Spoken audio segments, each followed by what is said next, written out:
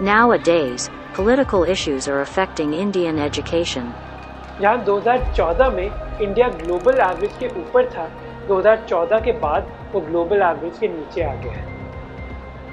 Hello and welcome to All Indians Matter. I am Ashraf Engineer. Recently, I happened to speak to a senior academician in one of Mumbai's most renowned public universities and research institutions. He mentioned that political pressure on the institution and interference in its workings have affected it deeply, impacting everything from who gets to speak there to what students can research and discuss openly. This is a sentiment echoed across India's institutions of higher learning. Their takeover has been a key component of the Saffron project and has even made international headlines. Not too long ago, Sweden's VDEM Institute pointed to the erosion of Indian democracy. VDEM categorized India as an electoral autocracy rather than an electoral democracy, something I've referred to in earlier episodes too. A large part of this classification is due to the pressure on and interference in institutions of higher learnings, and this poses a serious threat to India's constitutional values and democracy. All Indians matter. Since 2014, when the BJP came to power, there have been massive changes in education policy that can broadly be classified into two categories: changes in curriculum and the assault on institutions' integrity by advancing the Hindutva ideology. Even IITs and IIMs are not spared. So, expertise and relevant experience were no longer the criteria for choosing the directors. Instead, what was sought was ideological alignment with the Saffron right wing. In effect, the government, and through it the BJP, is trying to control and direct how students and professors think. Of course, unfettered thought and debate have never been the BJP's strong suit. What it prefers instead are conformity to the Sangh Parivar's political agenda. Concerned faculty members and students of the Department of Sociology in Delhi University documented the attacks on intellectual freedom by the state and political activists in recent years. This documentation took the form of a set of tables that span a list of restrictive actions, from withdrawal of books to cancellation of events and cases filed against professors and students. Table 1, for example, lists books withdrawn from the syllabi and public distribution because of so-called insults to religious groups. Among the authors whose books were withdrawn were Indologist Wendy Doniger and novelist Mahashweta Devi. Another table lists seminars organized by students or faculty that were cancelled or attacked by Hindu right-wing activists.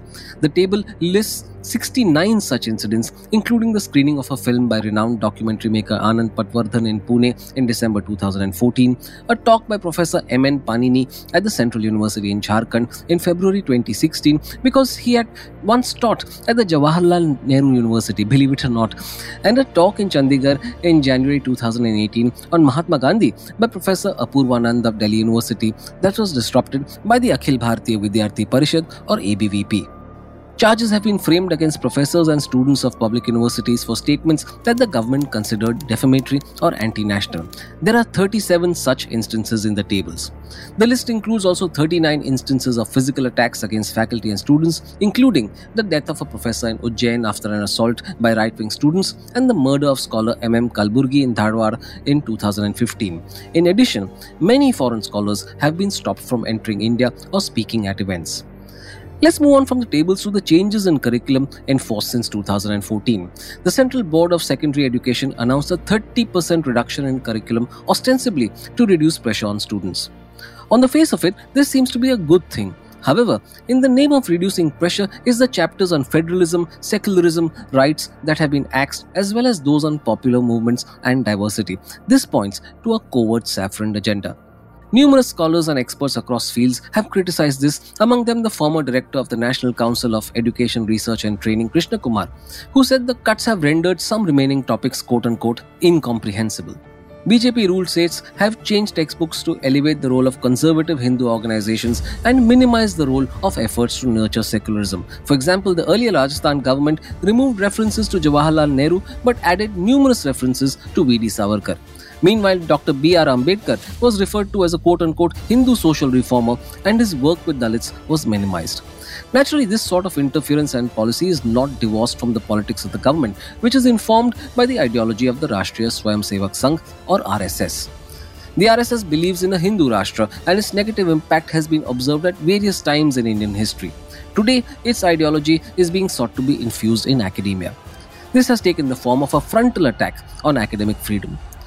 When it comes to expression, Gautam Bhatia, a lawyer, has written that, and I quote, "In judgment after judgment, the Supreme Court had decried the heckler's veto, clarified that the task of maintaining law and order rested with the authorities, and that the risk of vigilante-caused disturbances could not be a ground for curtailing the freedom of speech." Stop quote. Despite that, the police and other agencies apply curbs through other laws, such as sections 124A and 295A, to file charges of sedition and ban books.